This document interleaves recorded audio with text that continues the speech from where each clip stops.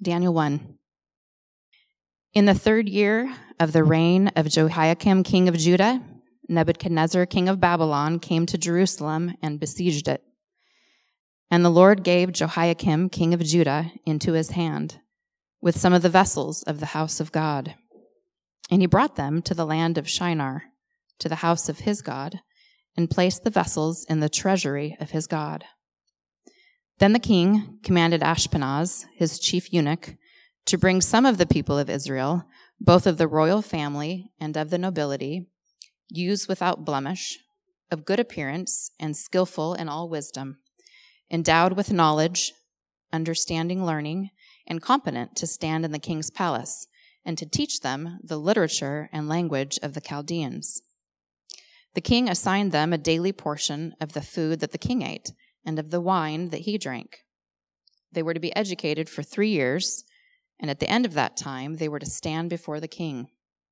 Among these were Daniel, Hananiah, Mishael, and Azariah of the tribe of Judah. And the chief of the eunuchs gave them names. Daniel he called Belteshazzar, Hananiah he called Shadrach, Mishael he called Meshach, and Azariah he called Abednego. But Daniel resolved that he would not defile himself with the king's food or with the wine he drank. Therefore he asked the chief of the eunuchs to allow him not to defile himself. And God gave Daniel favor and compassion in the sight of the chief of the eunuchs.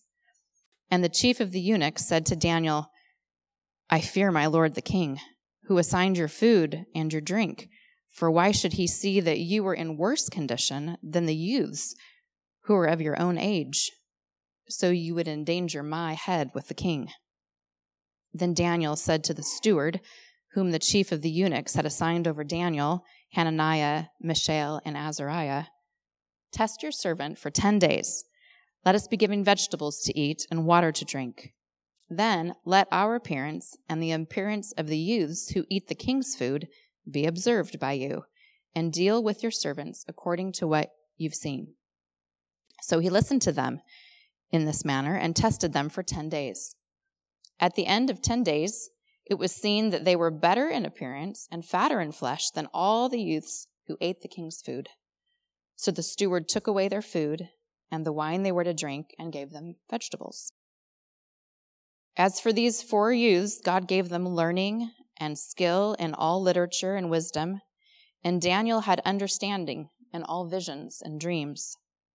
At the end of the time, when the king had commanded that they be brought in, the chief of the eunuchs brought them in before Nebuchadnezzar.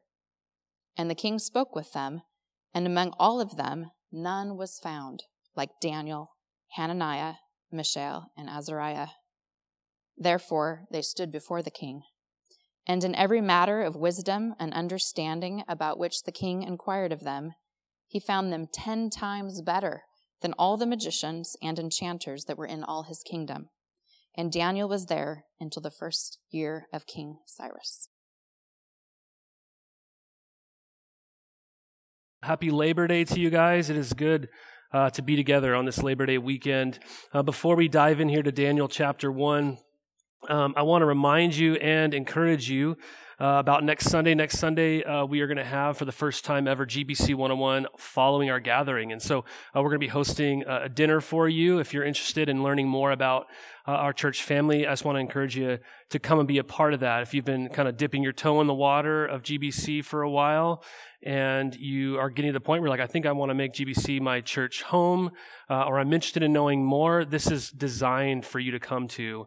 I want to get to know you better. I know other staff and pastors would love to get to know you, and just really have a time where we can share about who we are as a church, what we believe, what our ministry philosophy is, answer and dialogue with your questions. It's just a really important time. And so if you're also getting to the point where you're like, yeah, I think I really do want to join GBC, this is a really good and necessary step to take. And so please you can register for this event on the website under events, and that helps us know how much food to provide. So just keep in mind, this is next Sunday.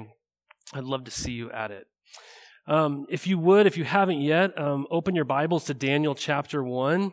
If you don't have a Bible, we have some new Bibles that we just bought, some ESV Bibles, and they're on the back table or in the entryway. You can feel free to grab one of those and use that. Or if you don't have a Bible, I'd love for you to take that home with you and put it to good use. If you are unsure where Daniel is, and you're nervously kind of flipping around, thinking everyone's like, man, you're a bad Christian, you don't know who Daniel is, don't worry. Everyone else is thinking the same thing, right? This is not a book that most of us go to on a daily basis, so feel free to use your table of contents. Or you can also just look for the books of Isaiah, Jeremiah, Ezekiel, and you're right there, right? You're right after Ezekiel's where Daniel is. It is hard being different, isn't it? It's not very easy standing out. You and I, we live in one of the most beautiful places that you could find. When we have the Columbia River, we have waterfalls. We have epic mountains that are really volcanoes, right, that we all forget about. We have the scenic coast. We have all four climates here in Oregon. We have very interesting culture. We have opportunity. We have great food, wonderful coffee, not so horrible sports, right? But we also live in what is deemed to be one of the most irreligious regions and even states in our country. We are second only to the New England states. Oregon consistently ranks in the top 10 of places that are the least religious. A recent Pew study in 2017 found that in Oregon, less than 30% of people say that they regularly attend religious services. So not just Christian services, not evangelical Christian services, but just religious services. So think of any religion in the world, right? And about 7 out of 10 people, if you were to ask them, where do you regularly attend a religious service, they would say to you, I don't go anywhere. Right? So it's only 3 out of 10 people. That's a lot. Right? Oregon also is the 6th highest state with the largest population of nuns.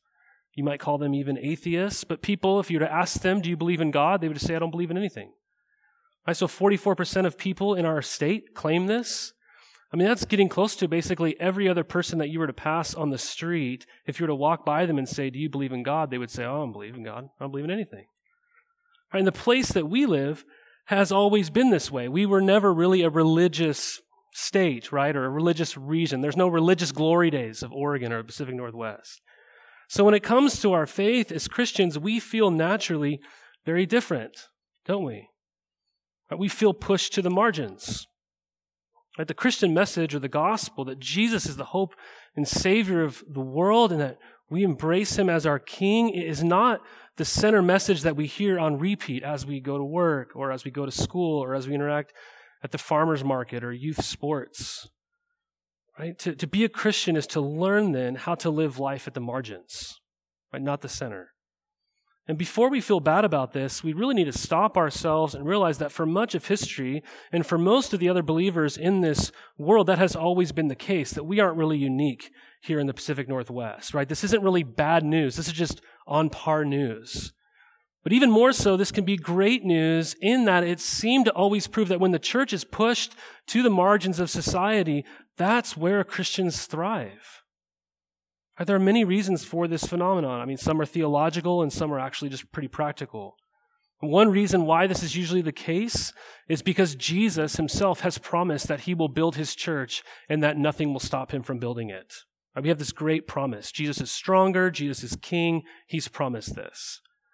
Another reason, though, is that God has sovereignly used suffering and persecution of His people to advance His gospel, His kingdom, His message in this world. And so you often see the church thriving in the places where it's persecuted the most. I mean, just think about it. Do you know where the fastest growing church is in the world? It's Iran.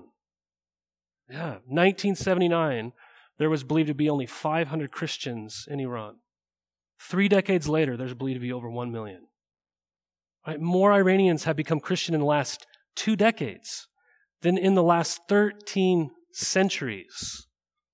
Do you know where the second fastest growing church is according to Operation World? Afghanistan. Right? Do you know how Afghans have been primarily reached? By the Iranians. Right? The church thrives in the most places where it's persecuted the most. But even more so, in our day, in our context, the church has been pushed to the margins, and in many ways, that can be a good thing. You often hear the church is on decline in America, but what actually most often is happening is you're just seeing nominalism fall off. You think about like having a nice, juicy, glorious steak, right? And it has all the fat around the edges. What do? You cut off the fat, right? Because you want the good part, right? You want the real deal, unless you're some weirdo who likes, I don't know about you, who likes the fat and eats the fat kind of thing. But in a similar way, when it comes to Christianity, when we experience persecution or being pushed to the margins of society, you will see nominalism or cultural Christianity fall off, right? Marginal living manifests this. So often we hear about Christianity fading in our society. This is what's happening. And so guys, this is exactly why we're going to spend 10 wonderful weeks together in the book of Daniel this fall. And we're going to see, hopefully, how we can faithfully live life as Christians at the margins of society. We want to be a people who faithfully and vibrantly live for our risen King and Savior here in East County. Before we dive in, I'm just going to warn you, this will be a little bit longer of a message than normal because we're diving into an entire book and an entire chapter today. And so there's a few things I need to say about this book to give us sort of an interpretive context before we dive in. First and foremost, we should understand that Daniel was most likely written by Daniel. Okay, later in the book it says, "I saw." He's prophesying later in the book. So most likely Daniel wrote this book, and it covers a period of time from 607 BC to about 537 BC. So it spans about 70 years of Daniel's life. Most importantly, though, this is set in the time period of Israel's exile into Babylon. And this is one of the main themes of the entire book, which raises the important question, what does it look like for God's people, for followers of Jesus in our context, to live somewhere that's not our home? And I don't mean like vacation, like I'm in Hawaii. How do I live in Hawaii? It's not my home. That kind of thing, right? I mean as spiritual exiles. We're living somewhere that doesn't have the same worldview, the same values. We're not living into the same story. So what does it look like to live somewhere that's not our home? That's a primary message of the book because that's what God's people are going through. And this book is pretty complex. It's pretty amazing in so many ways. And something interesting about this is that in the Hebrew Bible, you'll find the book of Daniel in the historical narrative section, but in your English Bible, you'll find it in prophetic literature. There's a reason for that, because the first 6 chapters of the book of Daniel are historical narrative, and the last 6 are prophetic literature, right? Apocalyptic, maybe you would say, right? You see these 4 visions from Daniel. So you're probably familiar with some of these stories, like Daniel in the lion's den or the fiery furnace, and then you get to chapter 7, and you kind of just move on, right? You're like, I don't know what this means. And so when we get to that part, I'm going to make Mike preach all those messages. I haven't told him this yet, but he can answer every single one of your questions in detail, okay? But really, if we want to sum up this book, I think David Helm does a good job in some broad strokes. He says in the first 6 chapters of Daniel, they can be summed up in saying, at home in Babylon. At home in Babylon. And the last 6 can be summarized by saying, getting home from Babylon. Getting home from Babylon. So that's important for us to realize what's going on, but I say even more so, I want to point out just an important interpretive context for us. I want to clarify something that I think if we're not careful, we can easily not notice this and get off track. That is that Daniel is a very relevant book for our lives. And it has actually always been relevant for every single generation. Furthermore, the parallels between Israel living in Babylon should not be compared in our minds to a view that maybe some people would hold. Maybe you would hold this in this room. I don't know. But many of you might find yourself comparing Israel to the United States. And so the thinking goes, Daniel and Israel is like former America that seems to be being taken over by Babylon or progressives, okay? Now, the comparison made is not Israel to America. I just want to say that very clearly, okay? Our comparison that we're supposed to be making here is Israel, or God's people, to the church. Right? That's the comparison. People scattered all over this world, people from every tribe and tongue and nation. And this is important for us to keep in mind because there's something really significant going on in the book of Daniel. The scriptures from beginning of its pages talk about these sort of 2 kingdoms idea. From the moment of the fall, when you see the serpent deceive Adam and Eve, you see this great promise that there will be a seed from the serpent and there'll be a seed from the woman. They will have enmity between each other. And you see this played out throughout the pages of the Bible. You get to Genesis chapter 11 and the Tower of Babel, where all these people have one language and they build this tower trying to reach heaven and make a name for themselves.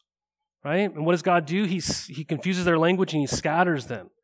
And it's in Genesis 11 that we see the beginning of this nation of Babylon. Right? This is the place where Babylon finds its beginnings primarily. And from that moment forward, you'll see Babylon as a literal nation. But it's also representative of the city of the world. It's a representation word or nation of the world, right? Worldliness. So St. Augustine famously wrote a book called The City of God, and then he talks about this idea that there is a city of man, which you could say is Babylon, and there's a city of God. It's Zion. It's God's people. In this thread, you'll see it find its ultimate fulfillment in the pages of Revelation. This is a really important biblical worldview to have as we read Daniel, because the setting is the exile of Israel in Babylon, and so we, even as Christians, the New Testament talks about us as being spiritual exiles on this earth. We are sojourners and strangers waiting for our heavenly home. So Peter writes to those who are elect exiles in the dispersion, right? We are called elect exiles who are Christians. Later on, he says, "Beloved, I urge you as sojourners and exiles," right, to abstain from the passions of the flesh. So this is really important interpretively that we have this in mind, that the relationship between Daniel and Israel and Babylon and us as Christians and the world, okay? So how do we live well at the margins? There's four movements that we see in our passage. It should be on the screen for you. The first is this. In verses 1 through 2, we see that we are here on purpose. Verses 3 through 7, that Babylon has a purpose. 8 through 16, that we need to know our purpose. And 17 through 24, that God is faithful to carry out his purpose. So let's try to work through this as best as we can. Let's look at verses 1 through 2. In the 3rd year of the reign of Jehoiakim, king of Judah, Nebuchadnezzar, king of Babylon, came to Jerusalem and besieged it. And the Lord gave Jehoiakim, king of Judah, into his hand with some of the vessels of the house of God. And he brought them to the land of Shinar, to the house of God, and placed the vessels in the treasury of his God. So we see here that Nebuchadnezzar is the king of Babylon. He's coming to Jerusalem, which is the capital city in Judah, and he's besieged it. If you want to read about that story is told in 2 Kings chapters 24 and 25. So this is 605 BC, right after Nebuchadnezzar has defeated the Egyptians, and now he's moved on to Judah. Jehoiakim, he's the king of Judah. He's now in the hands of Nebuchadnezzar. Not only that some of the vessels, even of the house of God, have been taken and they've been put into the places of worship, into these pagan places of worship. Right? So even God's sacred things. So don't miss this here. This would have been devastating to people in Judah. I mean, you could even imagine them wondering things like, "Where are you, God?" Right? How could you possibly let this happen? But we see here in this text more going on than simply meets the eye. It kind of be said that there's two ways to see history, one through the eyes of God and one through the eyes of man. Because look in verse 2, what does it say? The Lord gave Jehoiakim, king of Judah, into his hand. Right, so from a purely human perspective, it looks like Nebuchadnezzar came in and he had the power, so he overran Jerusalem and he overtook the nation and the king. But on the other hand, we see that Nebuchadnezzar was conquered only because God himself gave Jehoiakim and the city into his hand. So God is sovereign over this whole thing. God is over Babylon. There is a God in Babylon. Right? God promised this would happen. He promised them if they were unfaithful to him, Leviticus 26, that he would exile them. Right? In the Bible, we read then of God's patience again and again and again and again. And then finally now, God is faithful to that promise, that he would exile them. Right? To scatter them among the nations. So as we imagine the people who first had Daniel land in their lap, we must understand that God really wants them to know that he was not absent on that dark day in Jerusalem, that they are here on purpose. We must also see that God is not absent for us today. He's not absent in your life. Right? God was not powerless at that time, and he is not powerless now. So this story is meant to encourage God's people that God in his infinite wisdom, in his infinite plan, has something for us in our sufferings. He doesn't waste our moments, no matter how good or how bad they are to our eyes. But there's another thing that these verses reveal to us very naturally, and that is that kingdoms rise and fall. Kingdoms rise and fall. But God is always enthroned over all kingdoms. We're going to see this a lot in Daniel. All kingdoms rise and fall. I mean, just read history, right? Egypt rose and fell. Israel rose and fell. Babylon rises and it'll fall. Greece rises and falls. Right? Rome rises and falls. The United States, you guys, has risen, and it too will fall. Somehow, every nation that has ever existed in the world and has been at the top of power and influence thinks that it will never happen to them. And at least we as Americans don't think it'll happen to us. And honestly, as Americans, it makes sense why it's hard for us to wrap our minds around, because all of us who've lived in America have lived in America during the time where we've been at the top, right? In power and influence. Right? So it's hard to imagine that not being the case. It's sort of like if you're 11 years of age or younger and you're a Seahawks fan. Like all you've ever known is the Seahawks as a good football team, okay? Right? They've risen. And so every year you're like, they're going to be good. We got a shot. You know? All you got to do is ask your dad or mom, and they'll tell you there was a time where it was dark, you know? Okay? And I wish we could go back to those days. Seahawks fans, you will fall. Okay? You will fall again, I promise. Okay? We get this. It's hard for our minds to get around this. We've only experienced things a certain way. But this is just as true for us who live in the U.S. It's all we've ever known. We're not unique in history. I don't say that to scare us, but I say it to hopefully try and untether our hopes from the nation that we live in. If our hopes are mainly tethered to our nation's prosperity and power, friends, that's not where our hope is to be found. We need God to be our hope and hold everything else loosely. I love the story years ago where Corrie ten Boom, who survived the Holocaust, came to hear Chuck Swindoll preach. And after the service, she approached him and she grabbed Chuck Swindoll's hands and opened them gently. And she looked into his eyes and said, "Hold everything in your hands like this. Otherwise, it hurts when God pries your fingers open." Guys, you'll notice in our passage it says, God gave. It's going to say it 2 more times. This is the theme. God gave, God gave, God gave. The writer wants that phrase to ring in our ears. God gave. The Lord in his sovereign power is at work. In this case, he gave them over to another nation. But he is still at work. So, we need to hold our hands like this. Right? Because God gives and God takes away, and it might not be always what we want. But secondly, we also see Babylon has a purpose.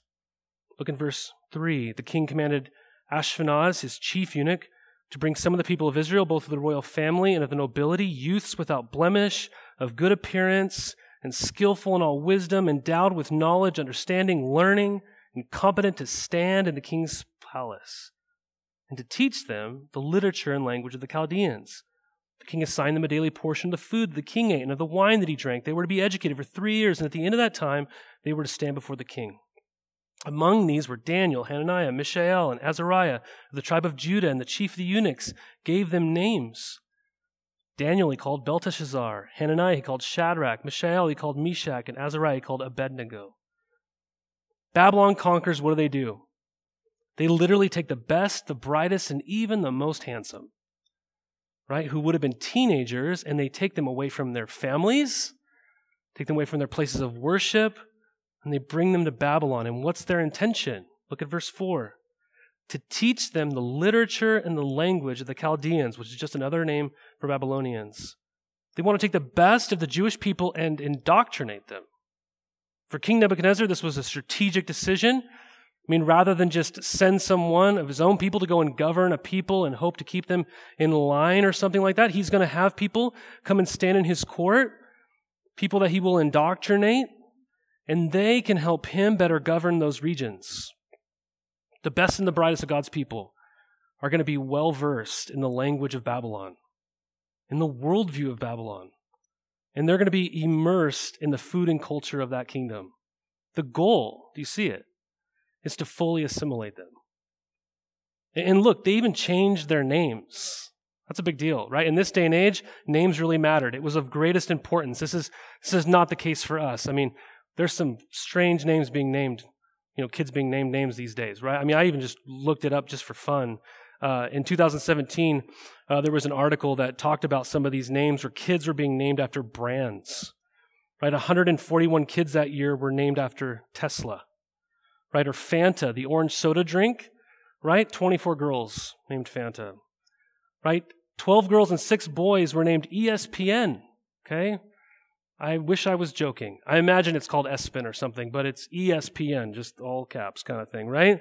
We had 24 boys that year named Lucifer. Yeesh, right? Riot, Arson, Yo-Yo, Jezebel. Paw, like your animal has. Baby boy, baby girl, moo, like what a cow says. And 5 girls were even named Godiva, so somebody loves chocolate, I guess. Right, but we live in different times, right? That's just an example. But to the Hebrews, your name was connected to your identity. Right? Now we are introduced to 4 of these young people here, and all their names are connected to their God. Right, so every time they hear their own name, what would happen? They would be reminded of their God. All their names mean God is this. Right, so just for example, Daniel in Hebrew is God is my judge. So every time he hears the word Daniel, he's hearing this idea that God is my judge. This is part of my identity.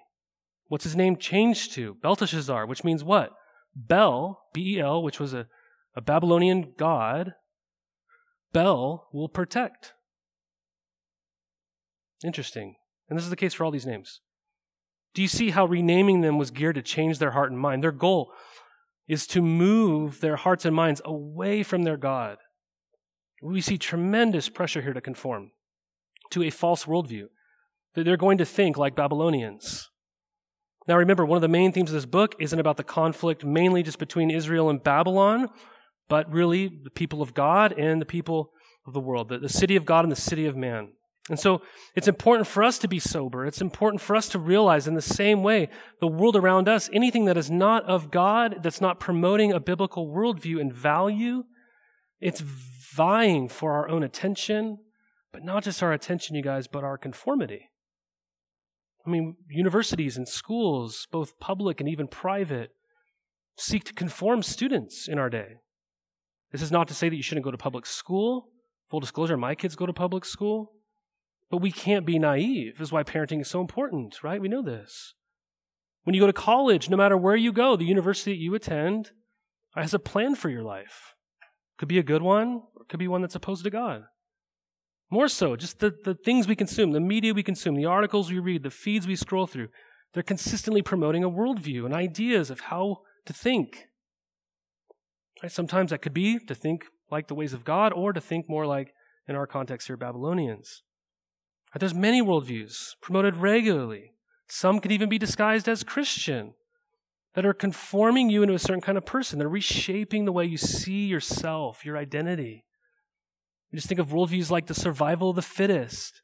Even Christians can adopt this mentality that says things like, God helps those who help themselves. Similar thing. There's critical theory that it seems everyone's talking about that breaks everyone down and into either oppressors or oppressed people. You're supposed to see yourself as one or the other. There's critical views as well that tell you to elevate your gender or your ethnicity, right? To the highest position of how you see yourself instead of seeing yourself first and foremost as united to Christ and a child of God. There are worldviews that are flavored with New Ageism or psychology theory and practice or self-help and positive thinking. Christian, that can be flavored even in Christianity under it's about you becoming a better you. That's what your Christianity is for. And there's even political nationalism worldviews that vary by the party, which tells you that your hope is in a government system or recovery of a system. You can think of every religious worldview out there and add them to the list, from Mormonism to Islam, you name it. The point is not to tackle the worldviews, but to acknowledge there is a plethora of things vying for conformity in our lives. We mustn't think this is new. This has always been the case. So how do we know what is of God and what is not of God? We study the real thing. Right? It's like the age-old thing. How do you recognize a fake dollar bill?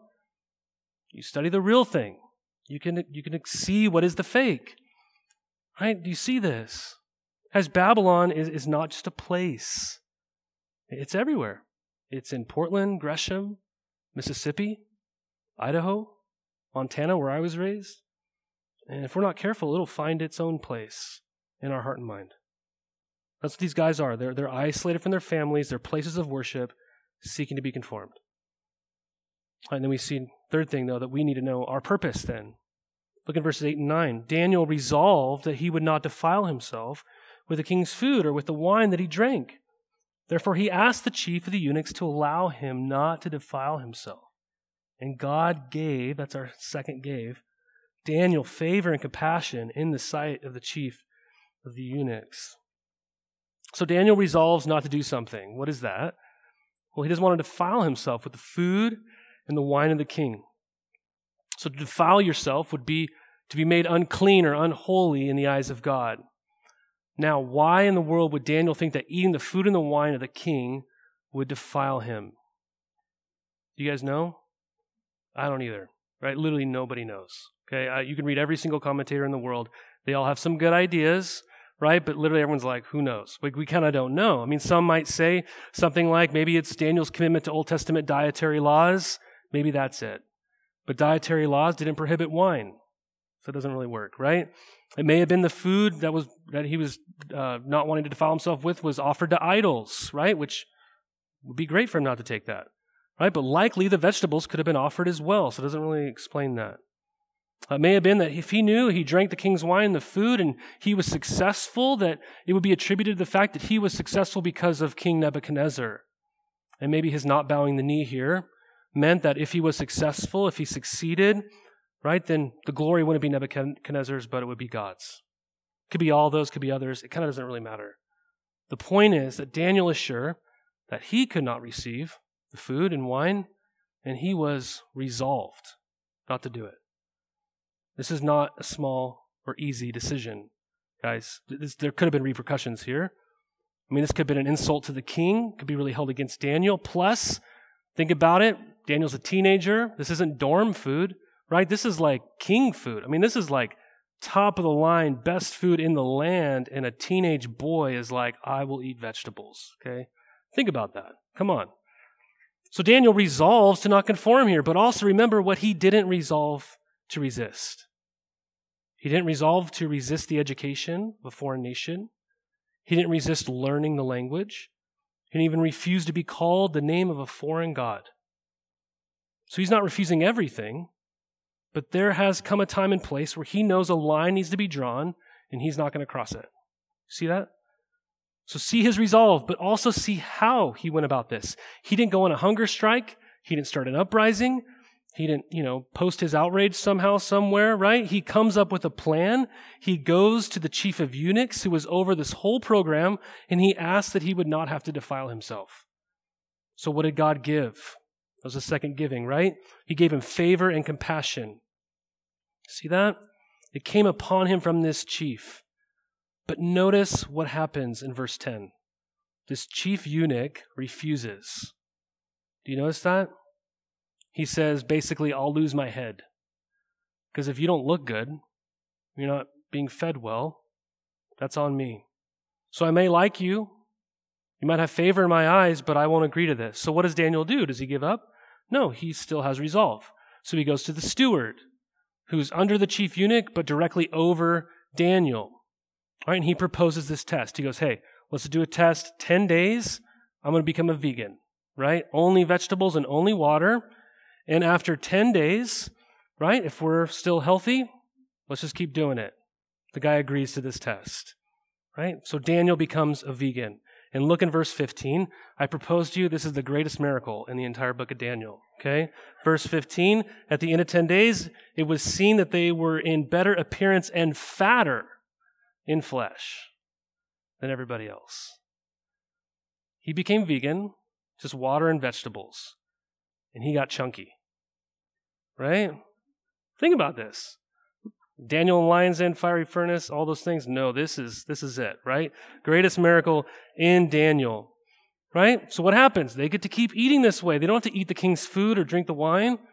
So what are we to see here, though, is how Daniel goes about his resolved nonconformity.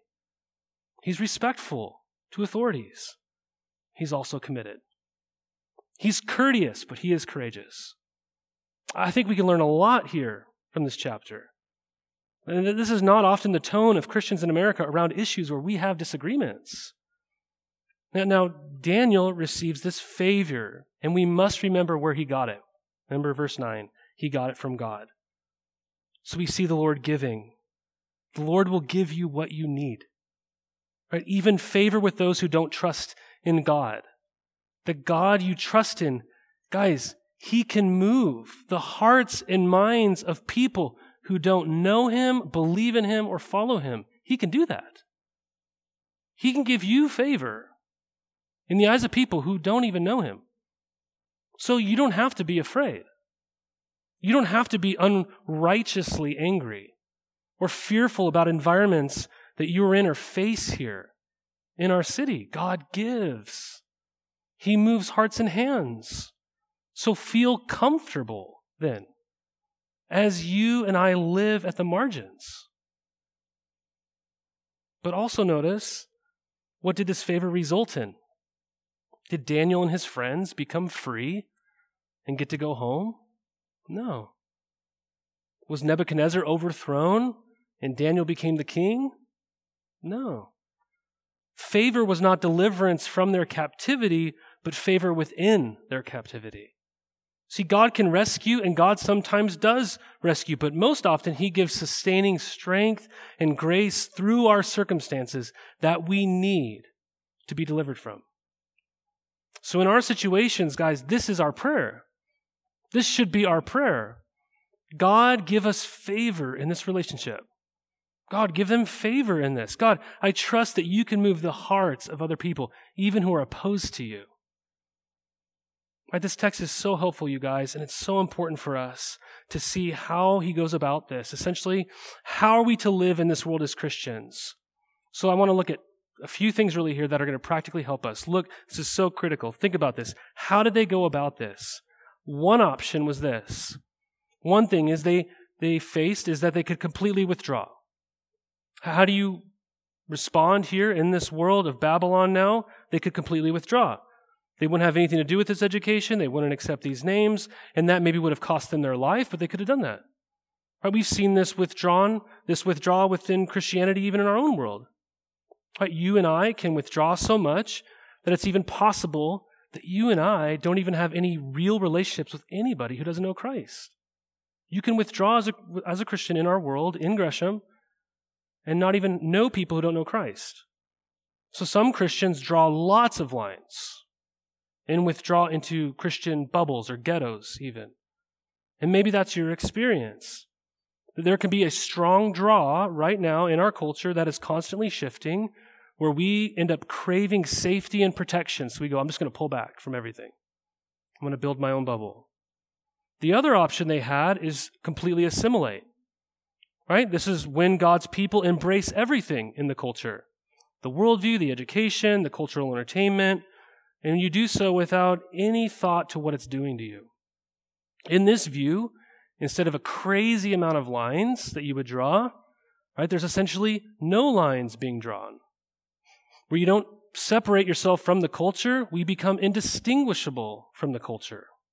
And we face this very temptation even now today, right? Complete assimilation. You maybe even know friends who are Christians who you're seeing do this sort of thing. But look what they do. And this is our call here. In Daniel and his friends, we see a godly resolve and engagement. They didn't draw a line around everything, but they didn't embrace everything either. They're trying to think and engage critically without mindless acceptance or without blanket rejection. They aren't running away. They aren't fully assimilating. They're engaged with the truth. This is what we at GBC want to do. This is who we want to be. This is who we are. We don't withdraw. We don't assimilate. But with godly resolve, we lovingly engage. This is us. It's not easy, though.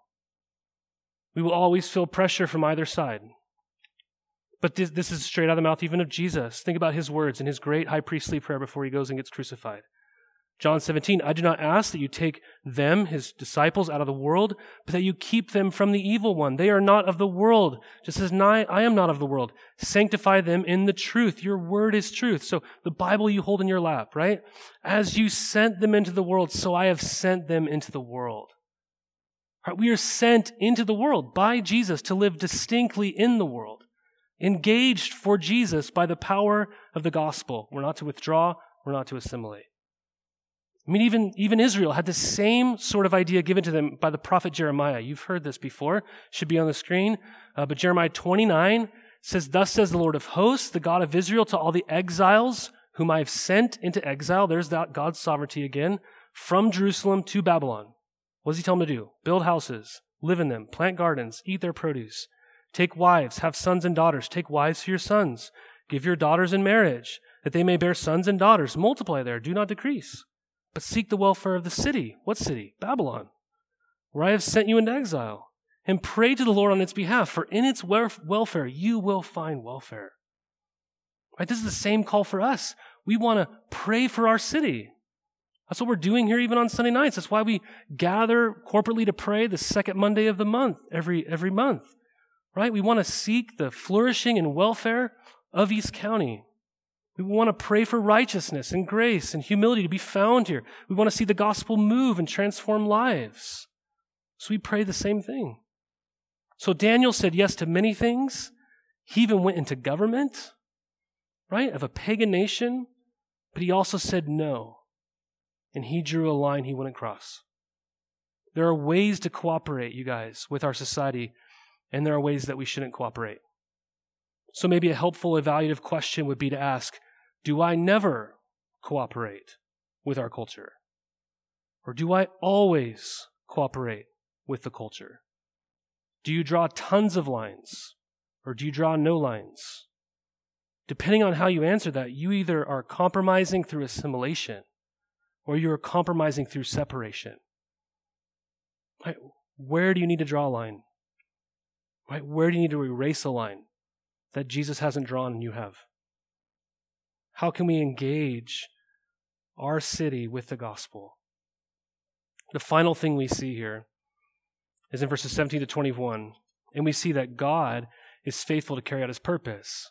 So that we are here on purpose, that Babylon has a purpose, that we need to know our purpose, and that God is faithful to carry out his. 17, as for these 4 youths God gave, that's our third gave, he gave them learning and skill in all literature and wisdom, and Daniel had understanding in all visions and dreams. At the end of the time, when the king had commanded that they should be brought in, the chief of the eunuchs brought them in before Nebuchadnezzar. And the king spoke with them, and among all of them none was found like Daniel, Hananiah, Mishael, and Azariah. Therefore, this is the big climax, conclusion of this whole story. Therefore, they stood before the king. And in every matter of wisdom and understanding about which the king inquired of them, he found them 10 times better than all the magicians and enchanters that were in all his kingdom. And Daniel was there until the first year of King Cyrus. So we see God gave them what? Fruitfulness. He gave them everything they needed. They passed the test, right? They got the diploma, right? And they were exceptional. They're given stature and influence in this government that just destroyed their own people. Why? Because God gave them the fruitfulness. Do you see? God gives grace and fruitfulness to those who trust in him, who abide in him.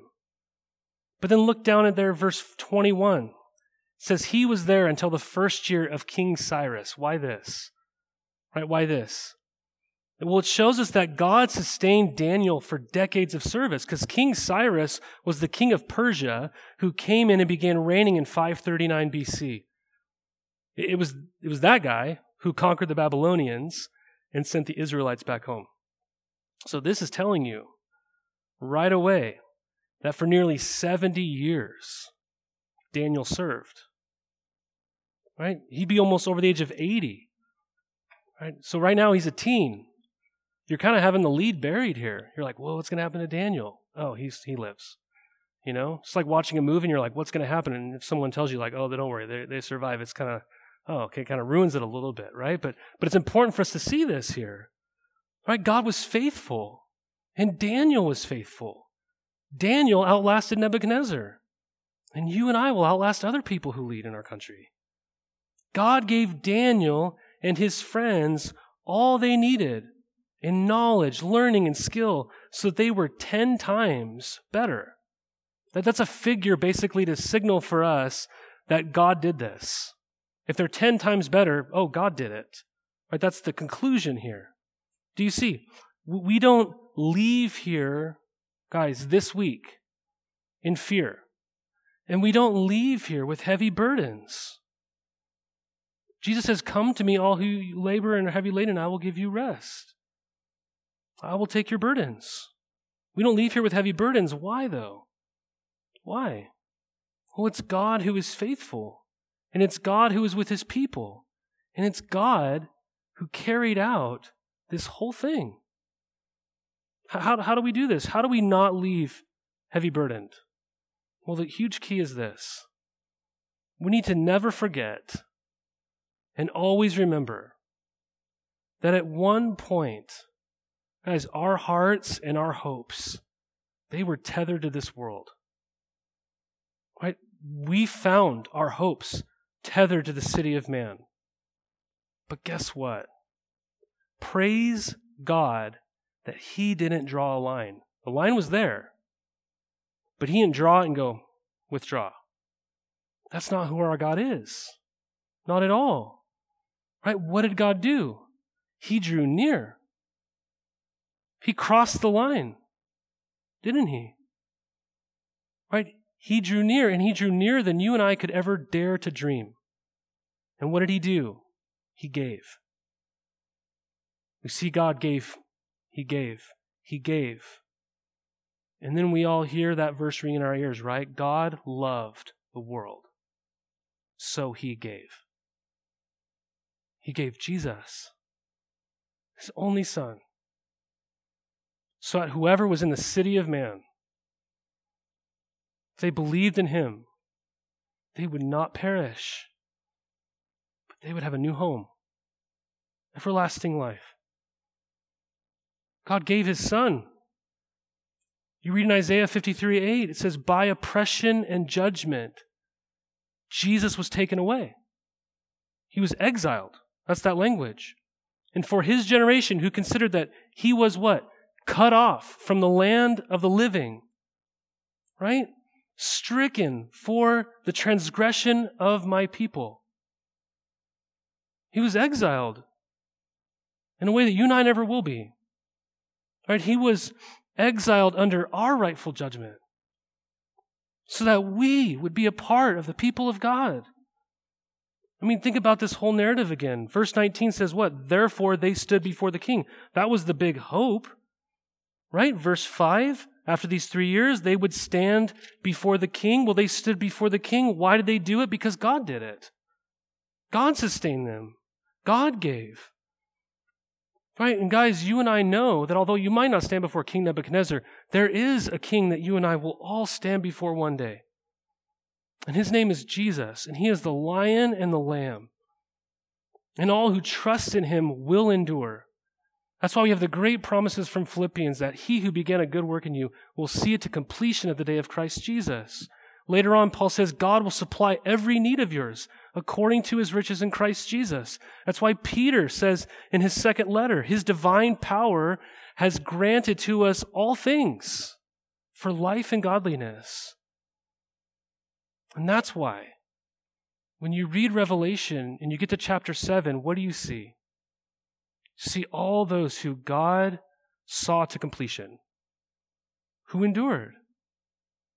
And what are they doing? They're standing before the throne. They're standing before the king. People from every tribe, tongue, and nation. And how will you get there? Because God gave. Guys, how do I live today? If I separate, if I withdraw, I'm not believing the gospel, because the gospel says God came near and he gave. If I assimilate, I'm not believing the gospel, because Jesus drew near and he didn't assimilate and he gave his life. But if I engage with the gospel, now we're getting it. Now we're getting it. You are here on purpose. For a purpose. For God's purpose. And Babylon has a purpose. But don't sweat. There's a God in Babylon. Father, I do pray tonight as we begin to explore this incredible book that you would open our eyes to behold our great Savior and King Jesus, that we would see your generosity in giving him to us, that we now are a part of a kingdom that cannot be shaken. God, would you untether our hopes in this world and completely tether our hopes to him? This is our great hope and prayer tonight, Lord. We can't do this on our own, but we see your generous hand here in these pages, and so we ask you, God, to generously do a work in our hearts and in every believer's heart here in East County and all over the world. God, we ask you to continue to be at work in us, that we would grow more and more in the image of your Son. I pray these things in Christ's name. Amen.